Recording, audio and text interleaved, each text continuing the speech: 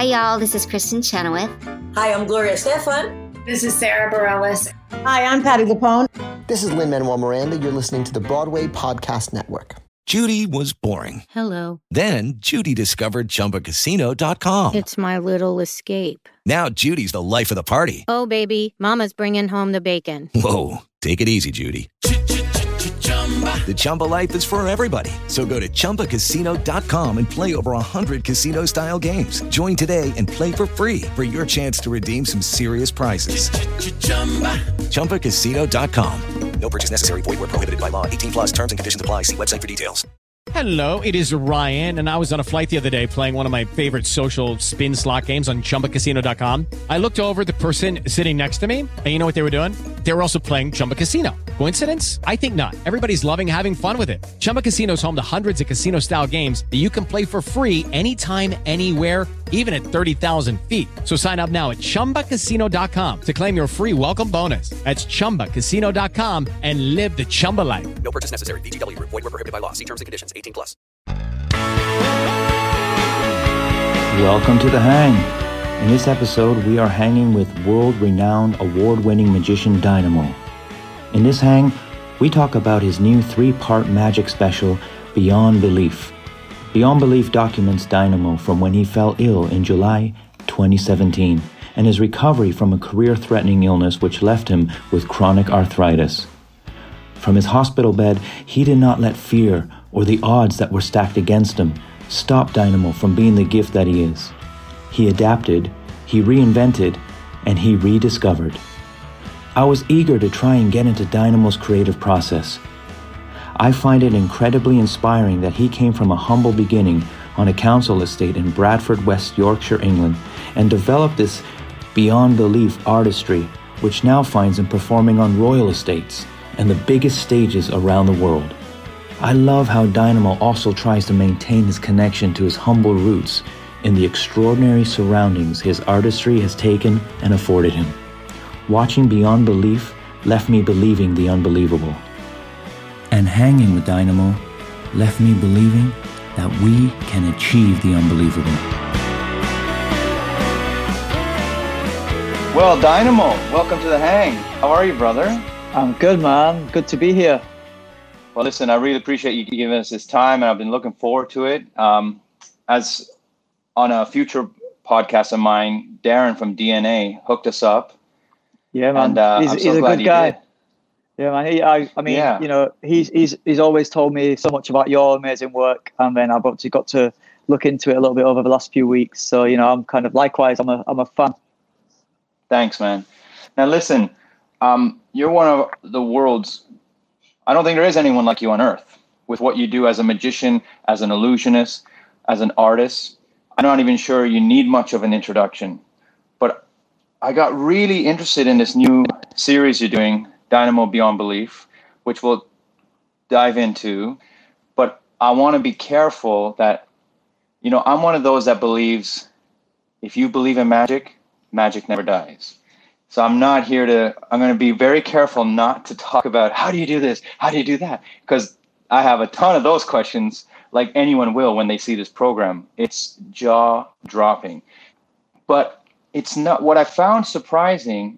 I wasn't watching it like being blown away by the magic because you kind of knew you were going to be. And I was blown away by the magic. But what got me really involved was how connected to the human to humanity it was, the human emotion.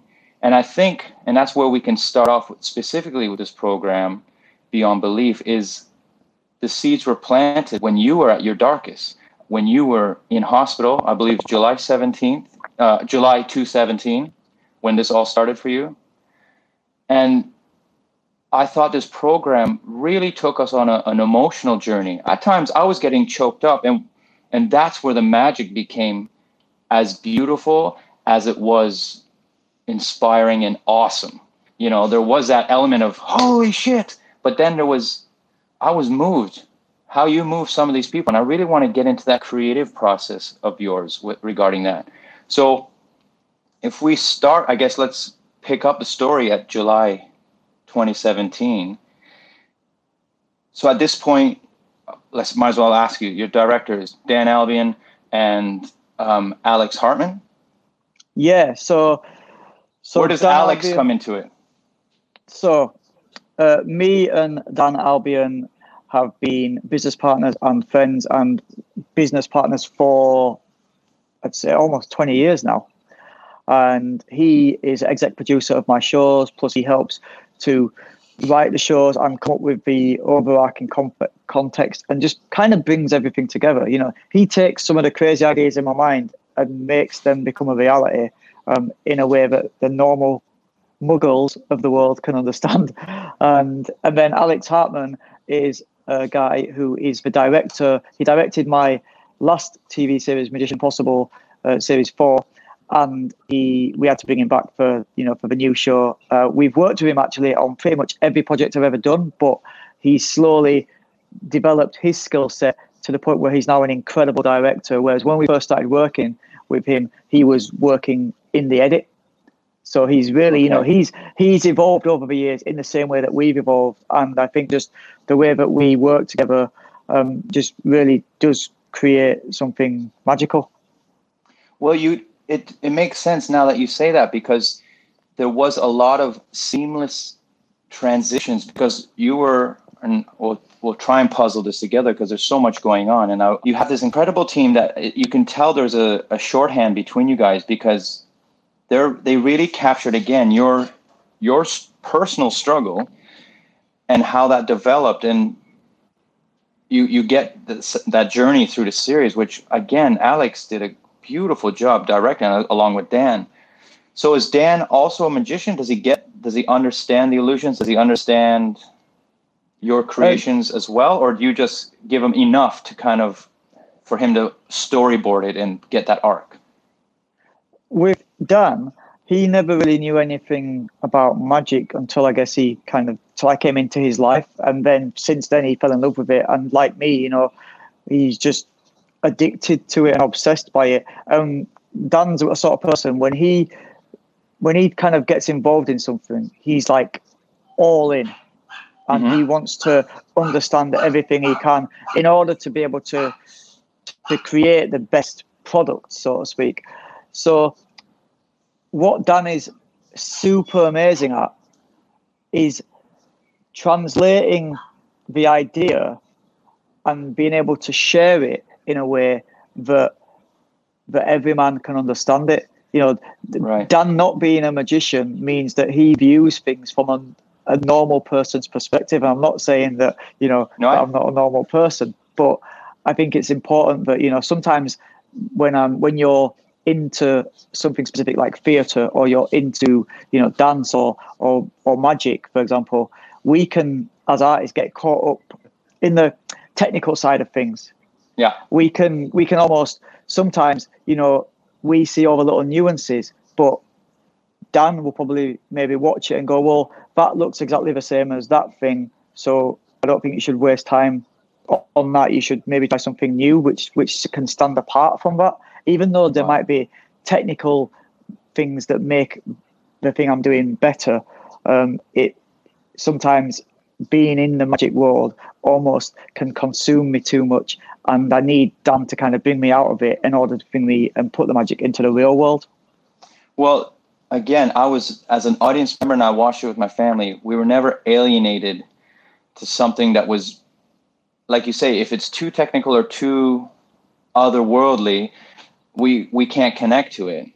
And we were led by our hearts and the spirit of the story. Yeah, like Dan really does help to find the heart in everything we do, and then share it out to the world in a way that I might not have ever imagined, because I like this really cool piece of magic, and I think it connects on a real deep level. But for me, the focus is the magic, whereas Dan sees the bigger picture. And I think it's important to have somebody in your life, especially if you're in like the arts that we're into, to really showcase what you do to its best. Well, you grow with good collaborations and people you trust. And I think there's a limit on how much advice you seek. But once you've found those people you trust, who you're not afraid to have them cut some of your creation a bit or alter it in a way that you're not overly sensitive about. Yeah, there's this. I forget who said this quote, but there's that quote of, you have to kill your darlings in order to, to find the best darlings to share. Well, that's I can't great remember that you who have said that. that quote, but it's important. It's important that you have people around you that are honest and that you're open for criticism. And that's you have to remember, if someone who you trust is telling you that they don't like something you do or that they're not into it, they're not necessarily telling you just to be a pain. They're telling you because they think it will better what you're doing. And like me and Dan have this relationship where we can be honest with each other, and it does help both of us find greatness within each other. That's amazing, and that's I think very important on the way up, and then stay at the top as like you are. So you're in the hospital. You have Crohn's disease, but you had terrible case of food poisoning, which altered your life for the next almost 3 years, right? To get to where you are now. So I was diagnosed with Crohn's when I was 14, and I basically became my way of life. It had its problems, and it made life difficult, but it became like the new normal for me, and I've lived with it for obviously over 20 years. And then throughout that time, I've had the occasional flare up and a few operations, resections, different things, to kind of deal with the situation. But I've never really let it limit me. I've always just tried to live with it and not let it stop me from doing the things that I love to do. And I think having magic and having something to focus on that was my passion would often make me not feel the pain that my body was going through at the time. Right. But in 2017, I had felt a pain that was not possible to get past mentally. I was vomiting blood. Blood was coming out of all of the orifices, without going into too much detail. I don't know when people are listening to be sure. I don't want to put them off their lunch.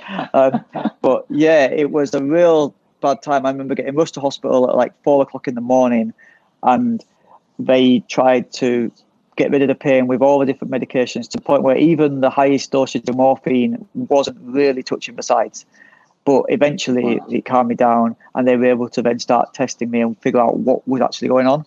And then over a few days of testing, they found it was food poisoning called Campylobacter, which is one of the worst types of food poisoning. But combined with my existing condition, it was a bad recipe. It was only a recipe for disaster, really. And it caused me to end up being in hospital for quite a few weeks. And I had to kind of reevaluate my whole Crohn's. So, like, the way I was dealing with my Crohn's, I had to change my diet completely from what was already quite a restrictive diet. I had to kind of, just basically take a step back and use time to recover. Whereas I'm used to kind of going full speed, I'm always on the next project. I'm always working. Mm-hmm. I think that's what keeps me going. I often find that when you stop and let illness set in, that's when it kind of gets you. Like if you have a bit of a cold, but you still get up and go to work and you go to the gym and try and work through it, it's not until you have that day where you spend the whole day in bed resting, trying to recover, but the cold gets you the worst. And I've always found that just by keeping moving, that's the way I've kind of got through any adversities that I've ever had put in my way. But this was one time where my body was telling me, you have to stop. And I think it was important that I listened to my body at that time. But it was frightening because I had all these commitments for work, and I was not able to necessarily fulfill a lot of them because I was so ill. And then even when I thought the illness had subsided and we'd got some medication that was helping me deal with it, well, one of the things that happened was the illness brought on a new side effect to my Crohn's that I'd never had, which was arthritis in 32 joints in my body, which for a magician who need my dexterity and my kind of the skill set I need revolves around me being quick and dexterous. But I now couldn't even pick up a pack of cards and shuffle them without it being uncomfortable and really painful in my hands. So I almost felt like my career was over. And it was a very dark time. It was a very worrying time. And in some ways, I was kind of more worried, not necessarily for me. I was more worried about the people around me, the Dan Albions, the Alex Hartmans, the crew that work on my shows, the team that work with me on a regular basis, because I've already kind of achieved any dreams, ambitions I ever had as a kid. I've far exceeded that. And I'm kind of just riding this amazing wave and just so fortunate to be able to keep doing what I do and have a successfully long career, touch wood. Then I'm like, I've got 12 people on my payroll and kind of, a team that work really hard and kind of they rely on me as much as I rely on them. And I was worried, well, this is not just my livelihood that could be over, this could affect them. And it made me kind of have to think, all right, never being a defeatist, I wanted to find a way back. And I thought, well, okay, I accept the fact that I might not be able to physically perform in my usual way, but I've still got my mind. Maybe I can find a way to share the magic in a different way. A bit like what everyone's having to do now, where we found ourselves in unprecedented times and we're having to face a new normal, and we're doing this podcast via an app that neither of us never even used before. Where we're all having to work from home and adapt to the situation. That's kind of what I had to do when I was in hospital. I was isolated there. I was in quarantine for quite a while because they thought I was contagious. So I literally was stuck there for a couple of weeks on my own with nothing but my thoughts and my imagination and a crazy amount of drugs that they put me on, which was giving me some insane magic ideas. I wrote the ideas in my book and ended up, once I got better, decided to bring these ideas to life. So from that dark place in hospital, I was able to create magic that never would have happened otherwise. Well, that's what's interesting as you were talking and saying how you allowed your body to finally rest. But I feel like you kind of did, but you kind of didn't either. But by not doing that and adapting and almost retraining yourself and reinventing perhaps how you approach something, it helped probably save you and give you that strength, because purpose is a great bit of medicine. Yeah, well, it's when you say that I didn't let it rest, I let my body rest, but my mind couldn't rest. It wasn't even like I didn't try to let my mind rest. I have a very overactive imagination. I think I always have, and I think it's partly why I do what I do, and my mind works in mysterious ways because of it. I bet it does. Yeah. But I think it was important that I had something to focus my mind mentally on to give me, like I say, a purpose, because I did feel like my purpose was disappearing. I didn't really see the point in me being alive if I couldn't perform magic, because that was my identity. That was how I, lived my life for the last 20 years. And with that gone, I didn't really understand what my reason for being around was. And that possibly was partly depression kicking in, possibly the realization of the situation. But I think I needed to feel that in order to find this new place and then find my way out of it. So I think it was important for me, and a real important lesson in how I grew as a person.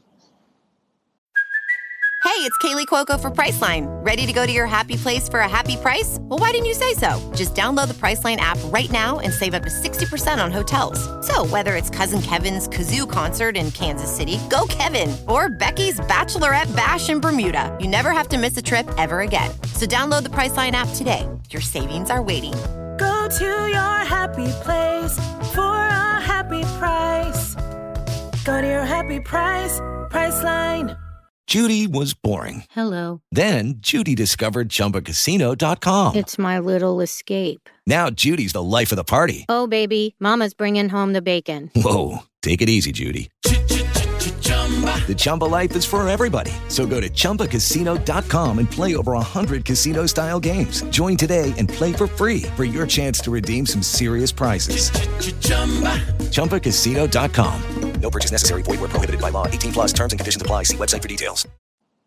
Before the illness, were you the type that always, or were you self-documenting like we see in this Beyond Belief? Is that something you normally did anyways, where you would touch base with fans if something during your day, if something gone wrong, or if you're just having a bad day or a good day? Hey guys, just checking in. I'll be honest, I always try to keep my personal life just separate. I wanted people to talk about my magic, but I've never really had a desire to be famous, so to speak. Mm-hmm. I've always had a desire to be the best magician and the best performer I could be, and I dedicate my life to it. But then throughout my life having Crohn's, it's considered one of the invisible illnesses, meaning that you can often look at me and not tell that I've got anything wrong with me because my insides are messed up, but it's on the outside. I mean, I was blessed, right? That's right. You beautiful boy, But yeah, so when I was on the medication to deal with the arthritis and to deal with the symptoms of the food poisoning and all the after effects that came with that, it started to change my appearance to the point where I couldn't hide away, and people were starting to notice that I looked different and there was something definitely was going on in my life. So I had to address the situation because the paparazzi got photos of me looking very different, and I wanted to make sure that people who supported me over the years knew what was going on from the horse's mouth, so to speak, rather than just taking information from a newspaper that could be incorrect. Yeah, because you shot up like 35 pounds, 2.5 stones. Yeah, it was crazy, and that was 2.5 stone, which pretty much came onto my body in the space of 2 weeks. And for someone who's spent my whole life, as an adult life, 8 stone when wet, to then go to like 10.5 stone almost overnight was just crazy, because it wasn't even like it was in normal places. I don't necessarily, I've always been fortunate that I've always been quite a slender guy, but the weight went on weird parts of my body, and it was really uncomfortable. It was difficult walking, difficult getting out of bed. It really affected my joints, and I think having the arthritis as well was, probably not helped by that situation. Although the medication that I was on made me feel invincible in some respects. It was a steroid treatment, which definitely is a bit of a miracle drug, and it makes you feel like 10 men. But it also made me look like 10 men at the same time. So, and it gave me a horrible rash all over my face and all over my body. And like I said, people who knew me started to notice it. And I just felt that it was important to let people know what was going on. But then off the back of that, the outpouring of support was just overwhelming, but also showed me that I wasn't alone in this situation, that people had my back. And also people who were going through similar situations started to share their stories and their images of them on the same medication, which made me think, well, okay, there's other people going through this, and now they're feeling confident to talk about it because I've shared my story. So I think actually there's a lot of positive to come out of this. And if I don't think about myself in this moment and just think about how it can maybe help other people, then it can potentially be for the greater good. And I kept documenting stuff whilst I was in hospital. I was obviously not able to film my TV show at that time, so things had to be put on hold. But I was kind of documenting my own prosperity.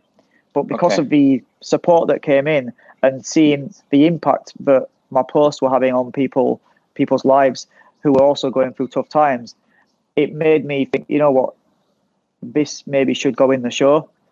And Dan and Alex and Rolly and the team that basically worked on the show with me were able to take that and kind of combine it with all the incredible, beautiful, stylized shots from the show and just make a TV show that I think looks like nothing else on the planet. And not just magic shows. I think genuinely, they did such an incredible job directing the show.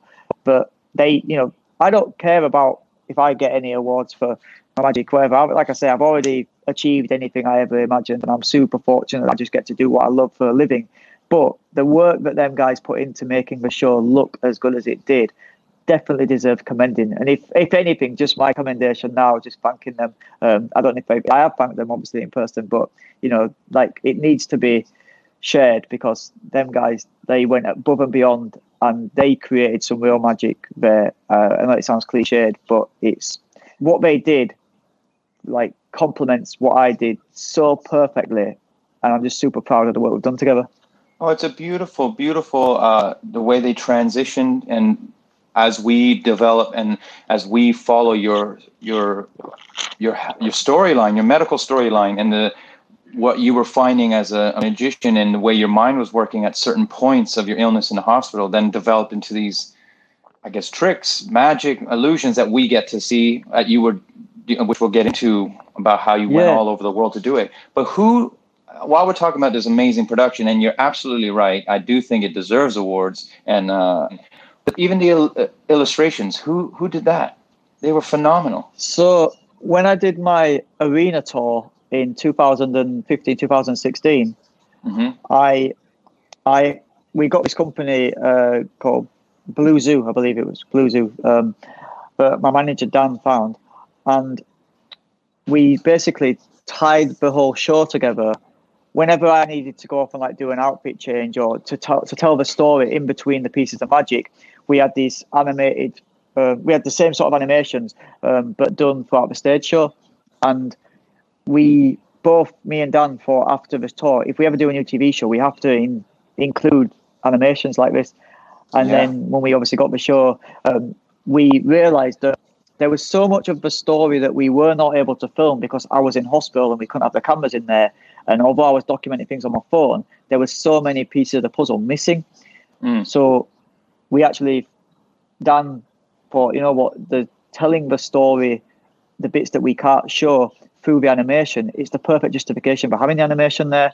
And also some of the things in the animations, if we'd have filmed it for real, it would have been a bit too graphic. So rather than show it graphically in video in reality, we showed it in a graphic novel fashion. So it's still graphic, but it's graphic in a different way. Yeah, and I thought it was great, and it linked everything together nicely. Now, while I'm on that topic of illustrations, in your credits, you thank Damien Hirst. Why is that? So the notebook that I wrote all my ideas down when I was in my hospital bed was actually a notebook given to me by Damien Hirst many years ago when I performed at his son's birthday party. And it's a really cool notebook called Beyond Belief. It's a Beyond Belief notebook. Obviously it inspired the name of the show. And I didn't know that. I thought that was just merch for the show, you know? No, it wasn't. It was the Damien Hirst merch. And I asked him, you know, I said, "Oh, listen, I've written all these ideas whilst I've been sick, and I want to bring these ideas to life in my new show. I actually want to call it Beyond Belief. And would you be happy for me to use, you know, the notebook in the show?" And he was like, he's like, just, you know, of course, man. Like, he loves what I do, and you know, we have mutual respect for one another. And he was more than happy for me to use it. And I think, it's such a cool notebook. I mean, you know, maybe there is a merch deal to be done there, but no, for me it was just like, I always have a notebook. I've got one right here. I'm always writing my ideas down and kind of, you know, just seeing what magic comes out of my crazy mind each day. Well, so that was the book. That's what I want to tap into now, this crazy mind of yours. And when you were talking about resting but not resting, you can't rest the mind. How noisy is your brain? Do you ever want it to shut down? Do you ever want the noise to go away? Or does things literally just come to your head that you start writing down subconsciously and then see what develops? Or is the idea there? Boom, it's created. Sorry, I missed all that. My noise in my brain was so loud at that time. I just missed everything you were saying. I think what I have is I have this slight issue that once creativity hits, then it just goes, and I have to make sure that I get it down somewhere. I write on my iPad or I get it out, or I call friends and share, you know, say like, guys, if I did this, do you think it'd be crazy? Or am I just being a madman? And if it's like that can happen, I can wake up at 3 a.m. with an idea. And, you know, Darren from DNA, who obviously a mutual friend of ours, he'll tell you, like, there's so many times that I've woke him up in the middle of the night on FaceTime saying, "Yo, I've got this idea." And he's like, "Okay, just go to bed, man." And I'm like, no, when the creativity hits, you have to strike, you know? And I guess... Did that come with practice? Do you find... Because obviously, now I want to ask you about the beginning. That's not something that you would have done instantly, I'm sure.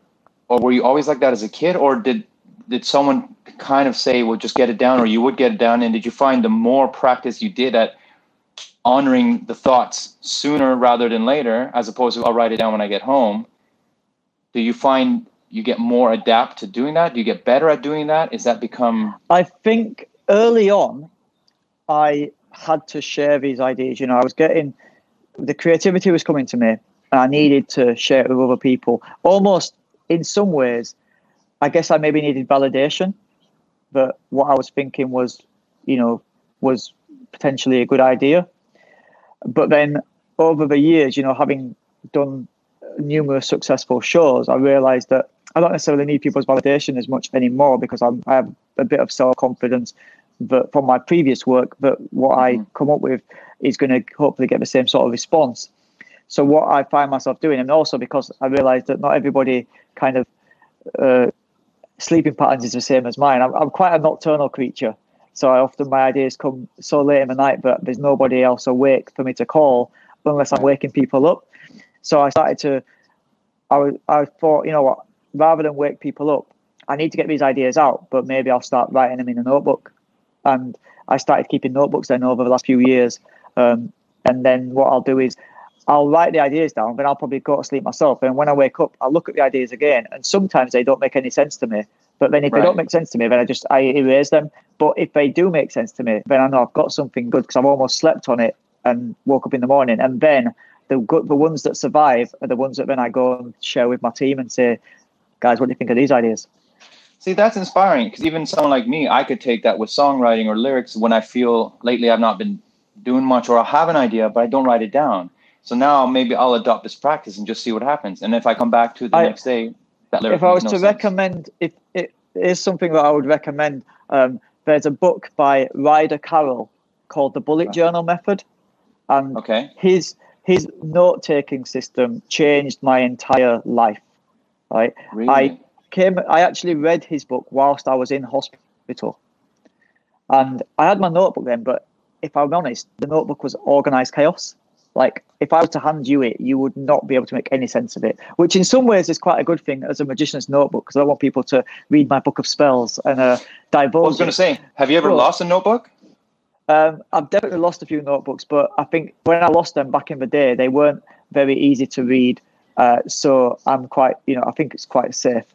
But since reading Ryder Carroll's book, The Bullet Journal Method, it's made me be able to organize my note-taking system and given it, everything just makes so much more sense, and it has fluidity. And the system that he teaches in his book, basically, it allows you to make notes of ideas, but then come back to them later with new ideas to attach to them. So it's constantly evolving the process. So you don't just have an idea and then that's the idea. It tells you how to grow the ideas into bigger things and how to evolve them over time.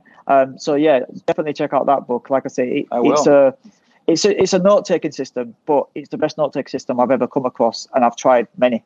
So let's go back. If I said to you Kenneth Walsh. Yes, that's my grandpa. He was the reason that I do magic in the first place. I read that and I thought that was beautiful. So he was in the army? He was in World War II. He was in the Navy. And before that, before he got drafted, he worked in the mills. In Bradford, it was very famous for having like wool mills and silk mills. And he would work in the mills. And then he ended up getting drafted to the war, went into World War II, survived. And out of that, he ended up meeting my grandma, Nellie. They got married, and ever since I've ever knew him, he would always amaze me with magic tricks. Now, I assume that he must have picked them up in the war. I don't know where he learnt them. He always used to tell me that he used to do these things to keep the morale high with all the other troops. And they would show each other. What age is this? How old are you now when he starts doing this to you? So when I first started showing me magic, I was 7. He'd obviously been doing it for many years before I was even born. But when I was 7, that's the youngest I can remember him showing me anything. It was a very simple piece of magic in some respects, even though I don't know how he did it to this day. He had a little matchbox. He would open it, show me that it was full of matches, shake it, and you could hear the matches rattling around. And then he'd place the matchbox on my hand, and then he'd just snap his fingers and say, open it. And when I opened it, the matches had just disappeared. It was amazing, the most amazing thing I've ever seen. And that feeling that he gave me stayed with me to this day. And that's the feeling I wanted to always try and give my audiences. So I could see a lot of maybe Grandpa Walsh into your work, because that's sort of there's a very simple approach to what you do. When I think that's what I loved watching. I'm like, he's just a normal dude that suddenly does something so otherworldly. That's part of the thing that I wanted when putting the clips from the hospital into the show, right? Because you touched on it earlier, and I was going to bring it back up, but you've just led me into it perfectly here. So what I like about Beyond Belief is that you have these moments where I'm in hospital and, you know, I'm clearly a human being and I'm clearly going through troubled times, which everybody can kind of relate to because we're all going through tough things at some point, at one point or other in our lives. And then from that, you see me develop ideas, which then I bring to life once I'm better and I'm filming, and you see me looking back to all my glory. But then just when you see this amazing thing, whoop, we're back in the hospital, and it brings you back down to earth. Yeah. And it doesn't just do that for the people watching at home. It does that for me as well. It reminds everybody that, okay, yeah, you might not all be able to go out and do this incredible thing that Dynamo has just done. But like you, he also goes through tough times, and like you, he also struggles and has to battle his demons to then go on to hopefully find some positive from it all. And I think that was super important to have in the show, and I think it made the show, I think, in my opinion, the most honest magic show that there's ever been. That's a perfect way to put it. Lucky Land Casino, asking people, what's the weirdest place you've gotten lucky? Lucky? In line at the deli, I guess? Aha, in my dentist's office.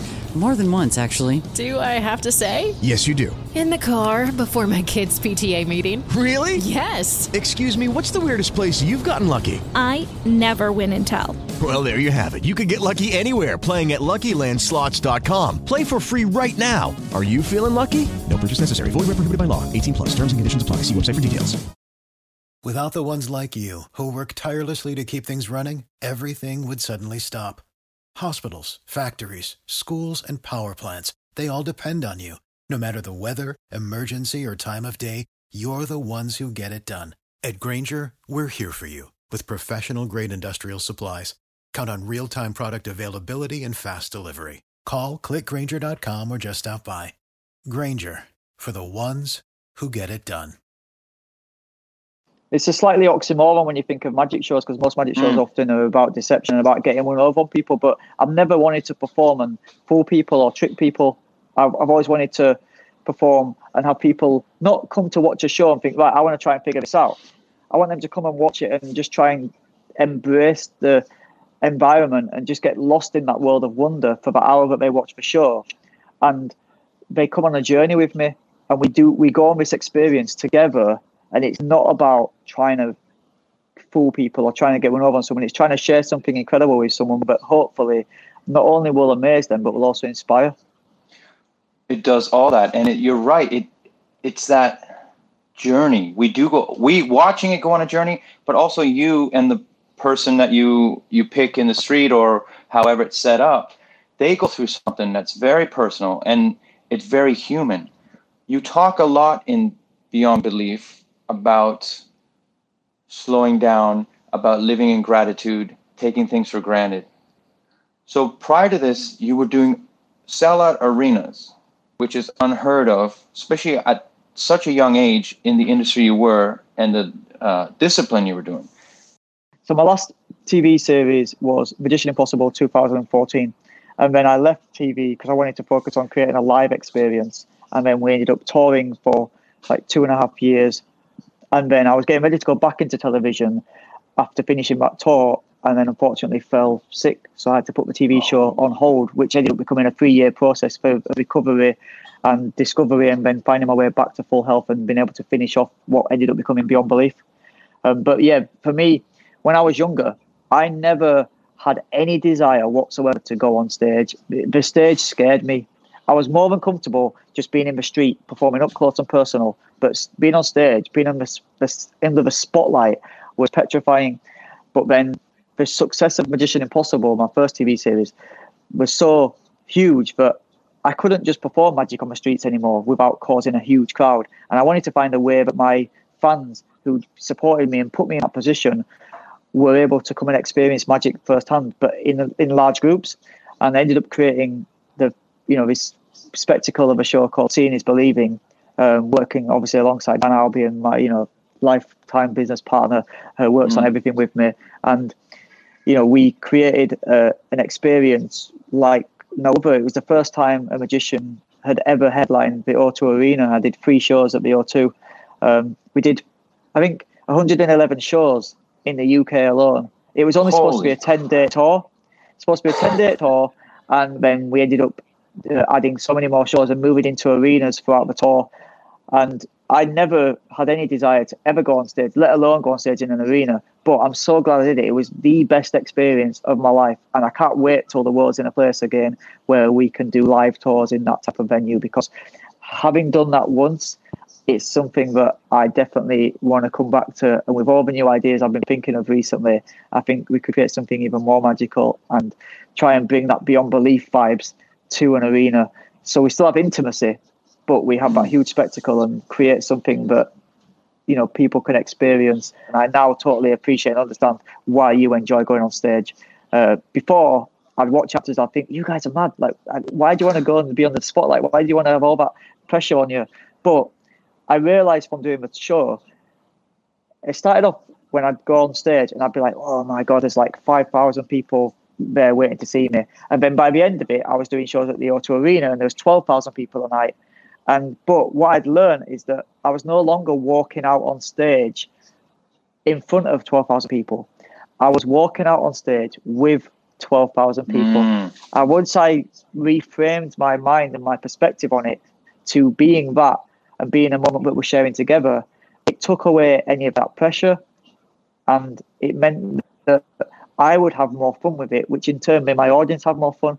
And that was something I had to go through that experience to learn that. But when you get back to that level of that magnitude and that size and that fame and the attention, the things you felt you took for granted that you realized in hospital, which was a lot of the heart of Beyond Belief, how do you then manage that when you perhaps you go back on such a big journey again? How do you balance it? I think the balance is, listening to my body, not pushing myself too hard, but knowing my limits. And also, really, I think when I did that tour, it was such a roller coaster. I didn't really have time to think throughout the whole thing. I was learning so much on the process, but I didn't have time to really absorb it all. And then now, if I was to do it again, I think doing it with the experience that I have acquired would mean that my whole approach would probably be a lot more disciplined and a lot more structured, which then in turn should help long-term create a better performance, also be better for me mentally and physically, and give the audience the amount of dedication that I think they deserve and they need in regards to the show itself being at the peak level of expertise that it can be. So when you're putting this together, when you come up with this, I hate calling it trick because it's more than that. It's more beautiful than that.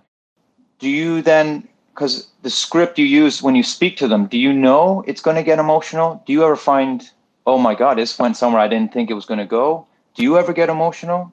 Does it take you ever by surprise? Oh, of course. I mean, that's the thing I love the most about performing magic. No matter how much I do it, every time I perform for someone, I never quite know how they're going to react or how they're going to respond. I obviously will work on my routines and want to try and bring out an emotion in somebody. I understand that if I'm doing something that's shocking, then it's going to cause a shocked reaction. If I'm doing something funny, it's going to cause people to laugh. I understand that psychology and the performing styles. But for me, magic is one piece of art, and I do treat it as a piece of art. It is an art form that allows you to bring surprise to people in a world which I think we don't get surprised by that much anymore. We're so complacent of modern technology. We're so used to having a device in our pockets or just at hand that we can literally, we can press a button on our phone and have food delivered to our door. We have a phone in our pockets, which essentially is a TV screen to the world at all times. And I think we're so used to that we often find it hard to be amazed by the simple things anymore. And I think with magic, I get to dial it back in and bring people back to that childlike state of mind where before they knew or thought they knew how everything worked, and where if they saw something amazing, the first thing they would do is they would look to their parents and go, how's that work, Dad? But then often what's quite funny is you see adults when they watch magic, what they'll do, the first thing they'll do is they'll look around at their friends as if they're looking for like a family member or parent to tell them, to give them an answer. And I was doing that. It's such an amazing thing that magic can do, which I think many other art forms don't have the luxury of being able to do that. They can move people in different ways, but you don't have that element of surprise that comes with magic. And that, for me, is probably why I'm still so addicted to it, because although I can predict certain outcomes, I can never fully know what's going to happen. And that's also exciting because it keeps me on my toes. That's beautiful. So we were talking about your childhood, and that was in Delft Hill, Bradford, and you're quoted by saying if magic saved your life, magic kept you out of prison, magic kept you on the right path. Yeah, so my father left us when I was 4, and he didn't necessarily leave out of choice. He went to jail. So he obviously made choices that caused him to be in that position. But yeah, he left me and my mum. My mum had me when she was young. She was still at school and still studying. So my grandparents kind of raised me. And my great-grandpa, Kenneth Walsh, was probably the main male constant in my life, the one role model that I had to look up to. And because of him, I think that's where I picked up all my sensibilities, and he made me the man I am today. And if he had not been around, it's quite possible, because of the surroundings I grew up in, I could have followed in the footsteps of my father. I could have ended up being in jail because of the people we were around. I could have ended up, not really following a path and not taking any opportunities that were put in my way, because I maybe would have been blinded to them because I was just surrounded by the council estate that I grew up in and the mentality that came with that. You often tell yourself, and people would tell me, that you can't make a living doing magic, or you're never going to get off the council estate. You're never going to go further than Bradford Town Centre. And if I'd have listened to the stories that people told me and made that the story that I lived by, then it probably would have come true. But because I didn't listen to them stories, and I listened to the stories that my grandpa would tell me about believing in yourself and about being able to achieve anything and not taking no for an answer, and just really kind of, I guess, trying to expand your horizons, because of that attitude that came directly from my grandparents, it meant that I was willing to try things, and I didn't necessarily care so much about failure. If things didn't work out, I would try and just learn why it didn't work out, learn from the failure, and then try again. And I do kind of live by this motto. It's a line I've used in my books and in my TV shows in the past. I genuinely believe it's better to try something and fail than it is to fail to try it in the first place. Well, yeah, failure is not trying. Correct. Failure is not failure. It's failure a lesson. It's a lesson, 100%. And I think once you wrap your mind around that and take each failure as a lesson, then you'll never fail at anything. Well, you talk about sensibilities. That sensibility you have to use a lot, because in Beyond Belief, you were at so many different locations. First of all, how long were you in each? We're talking from Mexico, as far as Mexico to Japan, and everything in between. How long would you be at each location? So, actually filming in a location, we probably only ever be there for 2 weeks max. But sometimes we'd go there, we'd either myself or Dan or the member of the team would go for like a recce, which essentially is where they go and scout locations. They go and check out the place and find, get permissions to film in the coolest places in Japan or the coolest places in Russia or Mexico, America. And so sometimes, they're there for like 2 weeks before we even do any filming. But a lot of the times, it's the first time I've ever been to this place. I'll obviously, do my research and try and embed myself into the culture and find out what's going to be the most amazing magic that can fit that scenario. But I also like the fact of sometimes me experiencing it for the first time as well as the audience experiencing it for the first time. Right. And for me, one of the reasons why I love traveling so much is that it goes back, like I say, to my childhood, where people, you were lucky if you ever got to go on a holiday. I think the furthest I went when I was a kid was a school trip to Llandudno in Wales. And that was like a holiday for me. It was a 2-day school trip. We never could afford to really go further afield. And it wasn't until I was 14, 15 where I even got a chance to go on an aeroplane with my grandparents. And, so I always wanted to travel, but I used to read when I was younger, and I'd read about like the pyramids in Egypt, and I would read about all these amazing places, and I'd get to live and experience them vicariously through reading the books from the author's interpretation. So I always wished that one day I want to be able to go visit these places. But I was happy when I was younger, just living the experiences through the books and realizing the power of story and the power of imagination, and how just because you're confined to a tiny flat on a council estate with no money doesn't mean that you can't have experiences that exceed the boundaries of your walls.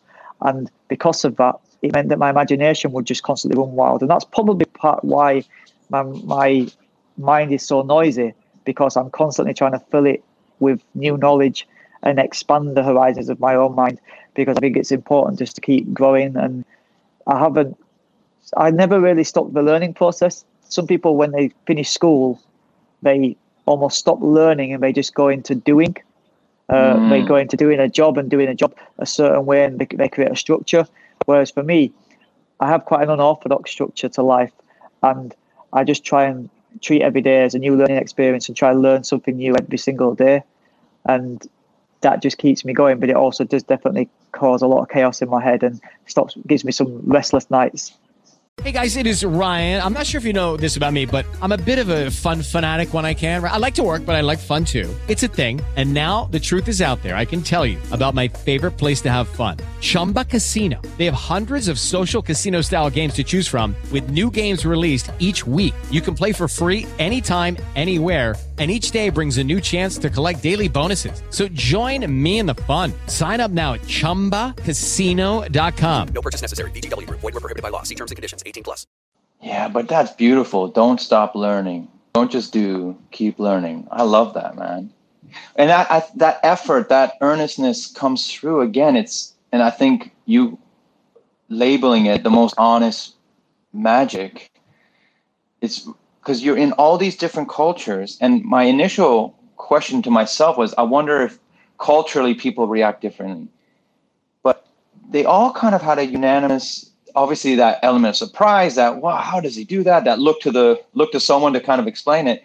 But because it was truthful, it came from a truthful point from you, as it's seeped in humanity, that they all seem to, I don't know, it was a journey. It wasn't just a quick flash moment. It was a journey. And I loved seeing people in Tokyo to Mexico. Although in Mexico, when you're doing the fishhook thing, yeah, I kind of feel like they were willing it to go wrong, because I'm like, I really want him to rip his mouth. Yeah, because it's like it's like a gang initiation type thing that they do, and it's about seeing who's got the biggest cojones, So they was kind this the area that was probably a bit more cartel activity around this area? Yeah. It was whenever I go to places, I don't just want to go and see the glamorous side to everything. I didn't grow up in a glamorous place, and I feel I've got more connection with people from places such as Tepito and Juarez and and the favelas in Rio, as well as the slums in India. I feel that they are my people, and if I feel like it's my job to represent us, because we don't often have people representing us. If you look at a lot of our heroes, don't necessarily always come from our surroundings. Whereas I think having someone from these places to kind of go and represent us is important. And for me, filming in these places, it just is probably where I feel the most at home. I feel uncomfortable in some ways being in the more glamorous places, because I almost feel like although I'm very fortunate to get to go to these places now, I don't totally feel like I belong. It's not normal for me to be in these places. You know, I grew up on a council estate and I've been lucky enough to perform on royal estates, but I always feel more at home just kind of being with the real people. And that's and it comes across, and it, like, you know, you're very fortunate to be in the home you are in now, but that doesn't define you one bit. The guy we saw in the hospital, the guy who talks about his grandfather, the guy, this is why you can easily connect. Where I love the big Vegas-y stuff too, you know, the big illusions, the big rats, you know, all the lights and cameras, whatnot. But you presented something that was real to get the same reaction, but also at moments, people were in tears because of where you connected them to something that was real to them. Yeah, I've always tried to make the moments of magic that I share poignant and not just, like I said, they're not just tricks. It's not just about, here's this cool thing I want to show you. It's, let's try create an experience that will never happen with anybody else in the world and will only be meaningful to us right here and now, but something that you'll tell your grandkids about in years to come. You know, how can we have an impact on someone that far exceeds the legacy? In 100 years from now, when I'm no longer around, you know, hopefully there'll still be some of these stories going around, people telling people about, there was this guy 100 years ago and he did this thing and then we had this moment together. And, you know, like I kind of think that for me, like the way that I'm looking at things now is more thinking, all right, how do I find a way to create an experience that inspires the next Dynamo, the next, you know, and then will that person go on and inspire another 10 people themselves? Because my legacy is my grandpa's legacy. He inspired me and gave me that feeling, and I want to share that feeling with other people and then inspire them to find the magic in themselves to then share that with more people. And it becomes like a self-fulfilling prophecy. And it just keeps my grandpa's legacy going, but then it also starts new legacies for new people, which can hopefully far exceed any of our time on this planet. Perfectly sums up what we will leave with after watching Beyond Belief. You 100% will, this legacy will live on because people will be inspired. I know I left that. I texted Darren. I was like, can I learn to do this? Because I love the theater of it. I love the connection of it. I love the humanity of it, because that's why I wanted to become an actor. And this is another element of it. But it left me inspired. That's why I wanted to know how you think. How do you keep creative? How do you keep the process alive? And it's stunning. Thank you, man. It's really nice to hear this, because whenever you create anything, you know, you with your acting, you go out on stage and you put your heart out there for people, and you want this type of reaction. This is the thing that is so gratifying to hear this, and just thank you for the kind words. I'm so glad that someone of your stature who does understand the process that goes into making shows and bringing stories to life, you know, it's almost more meaningful coming from someone like yourself, because I know that you understand the work that goes into it. Well, before I let you go, I'm trying to ask everyone these same 2 quick questions. And if you don't mind, first one, what made you smile yesterday? What made me smile yesterday? It was probably just hearing my nana's voice on the phone. Oh, mate, beautiful. It's a simple thing, but it's the simple things in life at the moment that are, you know, that I think everybody right now can understand that, you know, we probably took a lot of things for granted before this whole lockdown situation, the coronavirus pandemic. You know, my grandma, she's not got FaceTime. She's not able to kind of communicate like this. And she can't even really speak on the phone that clear because she doesn't know how to use her hearing aid. So, but when I call her, if she answers, then at least I know that she's well, because she's got up and been able to answer the phone. Yeah. I don't really have much of a conversation, but just, you know, when I hear her answer that phone, it just definitely put a smile on my face to know that she's still going. Bless her. Beautiful. And then first happy childhood memory that comes to your mind right now? I mean, because we talked about it earlier, probably when my grandpa showed me magic when I was 7. And that's fair enough. Yeah. Because you're incredibly inspiring, incredibly exciting. And I get so excited knowing that you're constantly coming up with new and different ways to take us on a journey. And Beyond Belief, is beyond belief, brother. So I'm so glad I got to see it, and thanks for hanging with me. Thank you so much, man. Well, folks, thanks for hanging with myself and Dynamo. I was truly inspired by this man. Please do check out Beyond Belief. It's an incredible series, it's touching, and of course, it'll leave your jaw on the floor. The Hang is produced by Dori Berestein and Alan Seals from the Broadway Podcast Network. You can find me online at bpn.fm/The Hang. Don't forget, you can connect with me on Instagram and Twitter at Ramin Karimloo, on YouTube, a roaming Iranian, or my Facebook page, official Ramin Karimloo. Music for my podcast is by my friends in one of my favorite bands, The Dives. Please check them out at their website, thedivesmusic.com. That's thedivesmusic.com, where you can get to know them, hear their incredible music, get links to all their socials, and most importantly, their tour dates, where you can find out where you can see and hear them live. They are truly a great band, and they are phenomenal live. Check them out.